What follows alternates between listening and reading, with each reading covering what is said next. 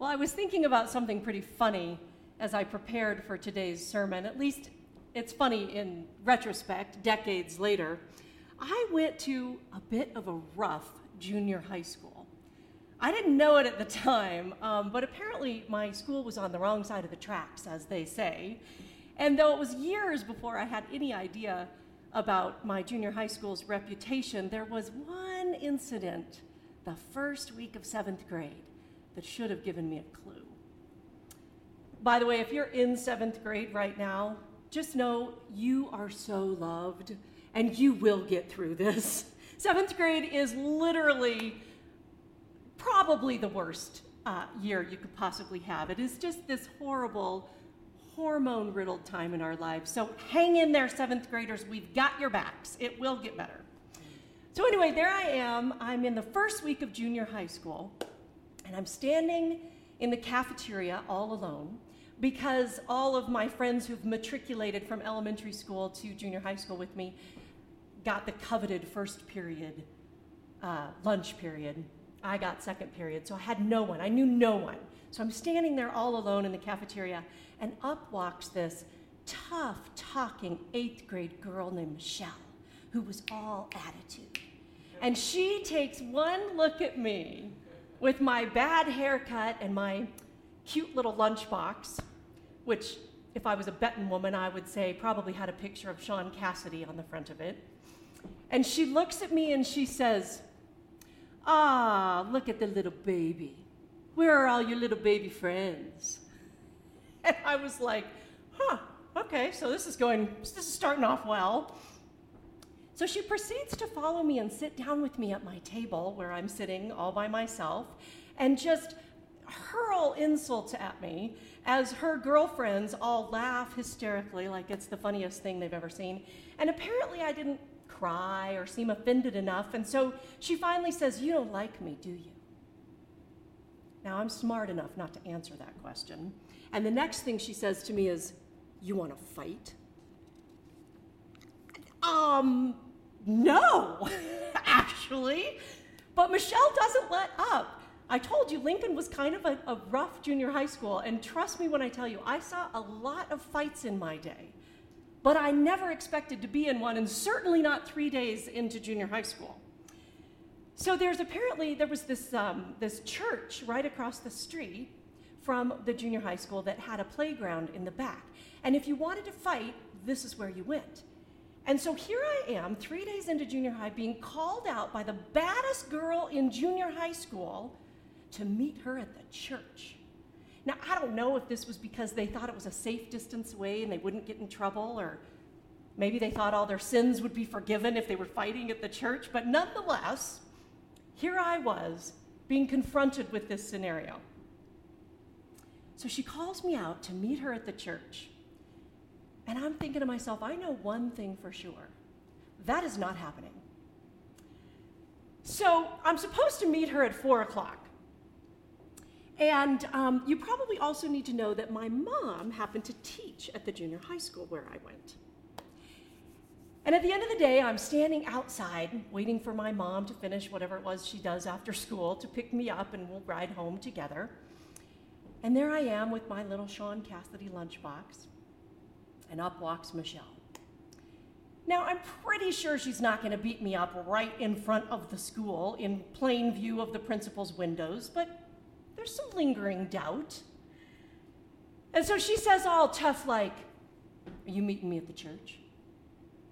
And at this point, I sort of just gave up, and I chuckled and said, "No." So she turns to me then and she goes, "Well, what are you doing?" "Waiting on your mommy." And I said, "Well, actually, yeah, but she works here, so I don't have to wait." And her eyes kind of got a little bit big. That stopped her. And she said, "Well, who's your mom?" Now, I kid you not, at that exact moment, you guys, the doors of the junior high school opened, and here emerged my mother in plain view of Michelle, and I said, "Mrs. Woodward." And her eyes got about the size of saucers, and she goes, like, a lot of expletives, and then said, "That's my English teacher." Now, I have never seen anybody run so fast in all my life, and I have never been so glad to see my mother. Now, as I was preparing for the sermon this week, this came to me because I thought, Jesus shows up sometimes at just the right moment, including as an English teacher who just happened to look a lot like my mom. And it's a good chuckle for me because it was fun to recollect about that. I have no idea what happened to Michelle. But it's been a very, very hard week again here in our lives. Aspen is back to the level red, restrictions, no more gatherings, we can't dine out, more lost income, more isolation for people, more illness, more death around the country. We're nearing the 450,000 mark for our COVID deaths. People continue to grieve and feel this sense of loss. And even despite the change in our national leadership, it seems we had a change of power, but not a change of hearts, as partisanship just continues to divide us. And so we come to church and we want to hear a word of peace. We want to feel of the presence and feel some calm. And instead we hear about demons and rebuking unclean spirits, and we wonder whether or not our ancient scriptures can even speak to us in our time of chaos sometimes. I mean, we know it's good news, but is it good news for today, for right now, for what I'm going through? Why do I need to hear about a man possessed? Well, one of the things that strikes me is it's good for us to remember that the gospel writers, Matthew, Mark, Luke, and John, all offer us a glimpse of their witness to the ministry of Jesus. It's individual, and it's intended for a particular audience that they were writing to. All four writers, for example, start, of course, with Jesus' baptism by John the Baptist. They all immediately talk about Jesus spending time in the wilderness and being tempted. All four describe how Jesus then called his disciples and said, "Come, follow me." And then that's where they part ways. Because at this point, each writer describes how Jesus' public ministry begins, and each one has their own particular focus. It doesn't mean that one's recollection is better than the other, or that somebody got it right and somebody got it wrong. It just means that they had a particular focus that they really wanted people to know. It's almost like they were saying, oh, I like this part of the story. And oh, I think this is really meaningful. So Matthew starts out with Jesus teaching the Beatitudes, reminding people what it means to be blessed, live wholeheartedly, as Robert talked about last week. Luke starts out by describing how Jesus was immediately rejected in his own hometown of Nazareth. In the Gospel of John, John describes the miracle at Cana, at the wedding when he turned the water into wine. And in the Gospel of Mark, well, Mark starts out by picking a fight with a demon. Now, I don't know about you, but that sounds like exactly what we need to hear today. In the Gospel of Mark, Jesus begins his ministry not with a sermon, not with a miracle, not with a healing, but stepping into the realm of opposing forces, stepping into the world of good and evil and announcing God is here. Jesus breaks through to the places and spaces where it seems God could never be, good could never be, and he tells evil to get the hell out. The demons immediately know that their time is up. Why? Because when God is in the room, evil has no place, no authority, no staying power. It's a clear message to us that if we stick with Jesus, evil will not rule over us. For Mark, that's the whole story. Jesus is here, God is in your life, all is well.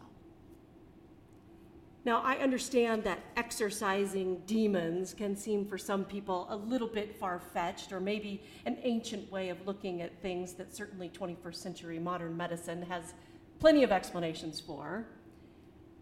But I think Jesus is also inviting us this morning to consider something in our day and age, and that is, what possesses us?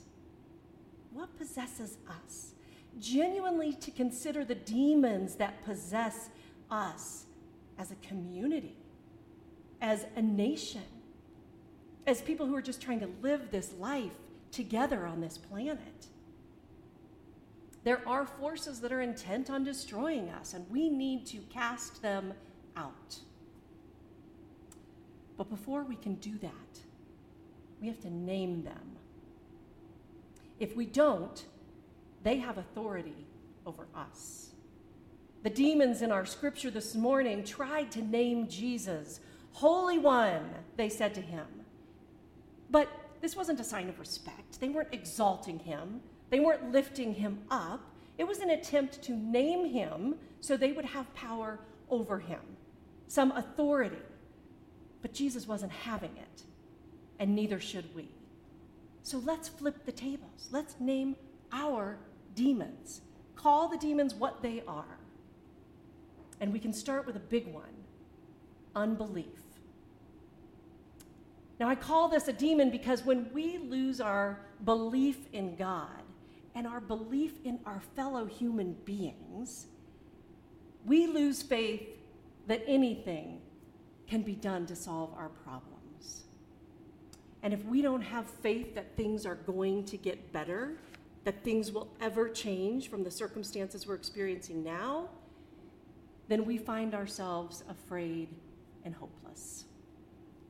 And from there, a place of hopelessness and fear, all kinds of things grip us: greed, jealousy, anger, power hunger, addiction, violence, racism, sexism, classism, intolerance of difference, bullying, terrorism, war, thinking only of ourselves, thinking too much of ourselves, paranoia, conspiracy theorizing, manipulation of information. I could go on and on. When we're in a place of fear, there is a longing. There's a hole that we're trying to just shove with everything that makes us feel more powerful.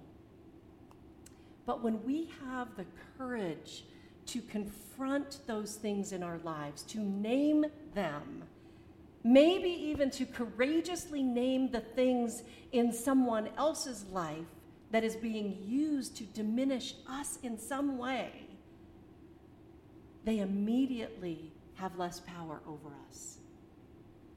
It doesn't mean problem solved, of course, but naming the evil is a way of taking back some power over that which does not serve us and might even do us harm.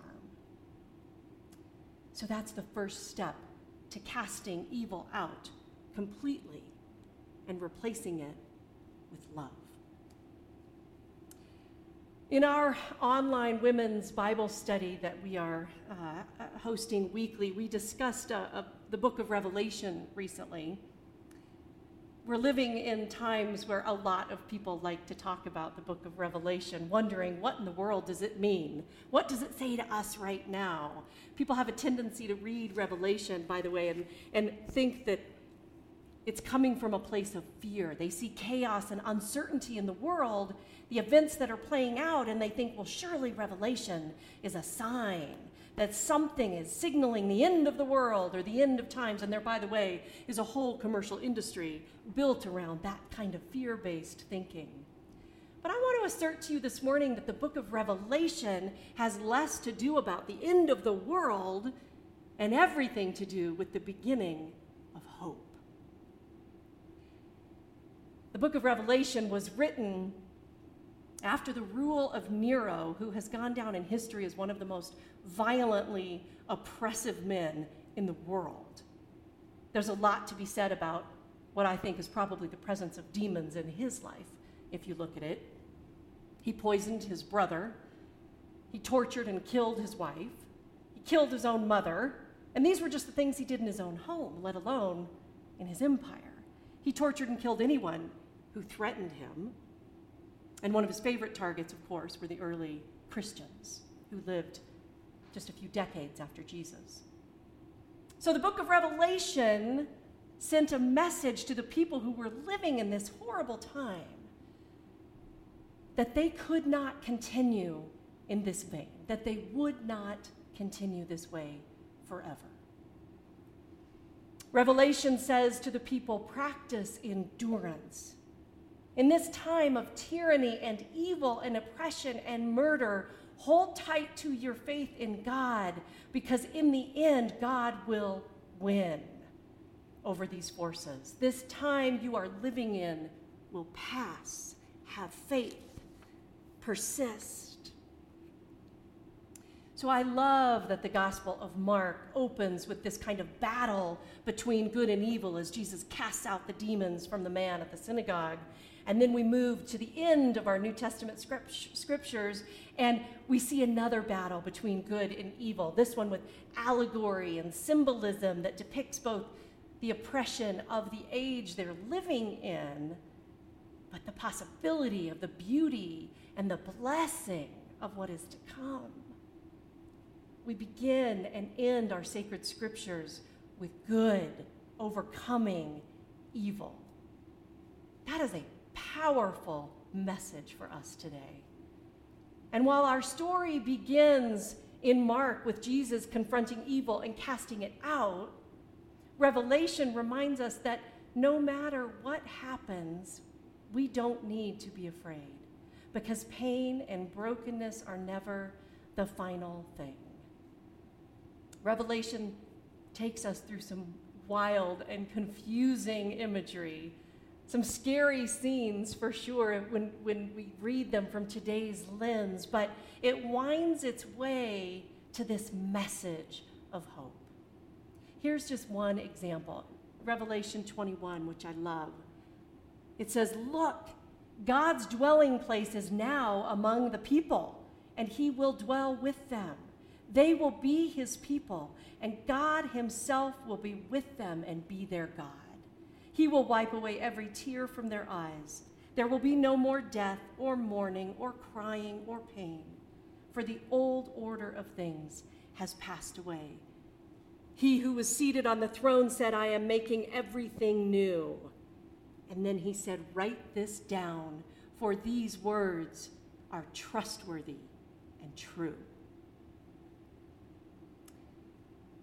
The book of Revelation is a story of the forces of good overcoming the forces of evil.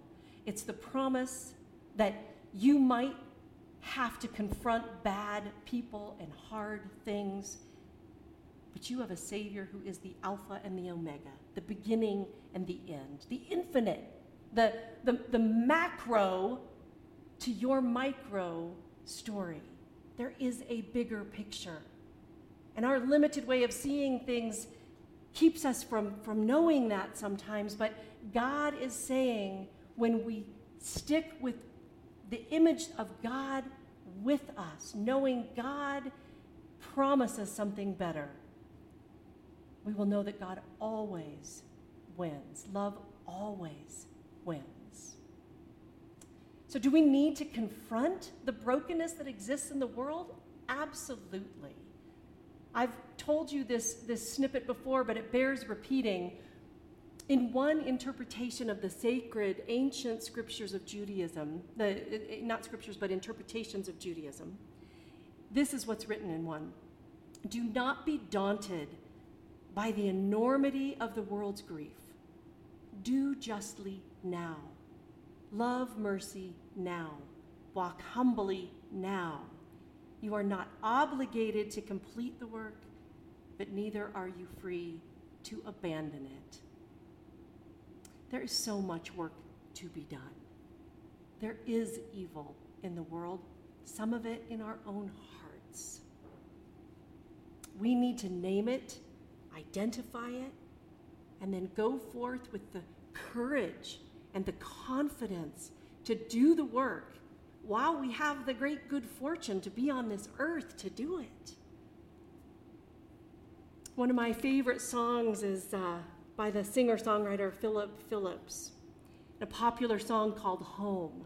And the lyrics go like this: settle down, it'll all be clear. Don't pay no mind to the demons, they fill you with fear. The trouble, it might drag you down, but if you get lost, you can always be found. Just know you're not alone. I'm going to make this place your home. This earth is our home, for now.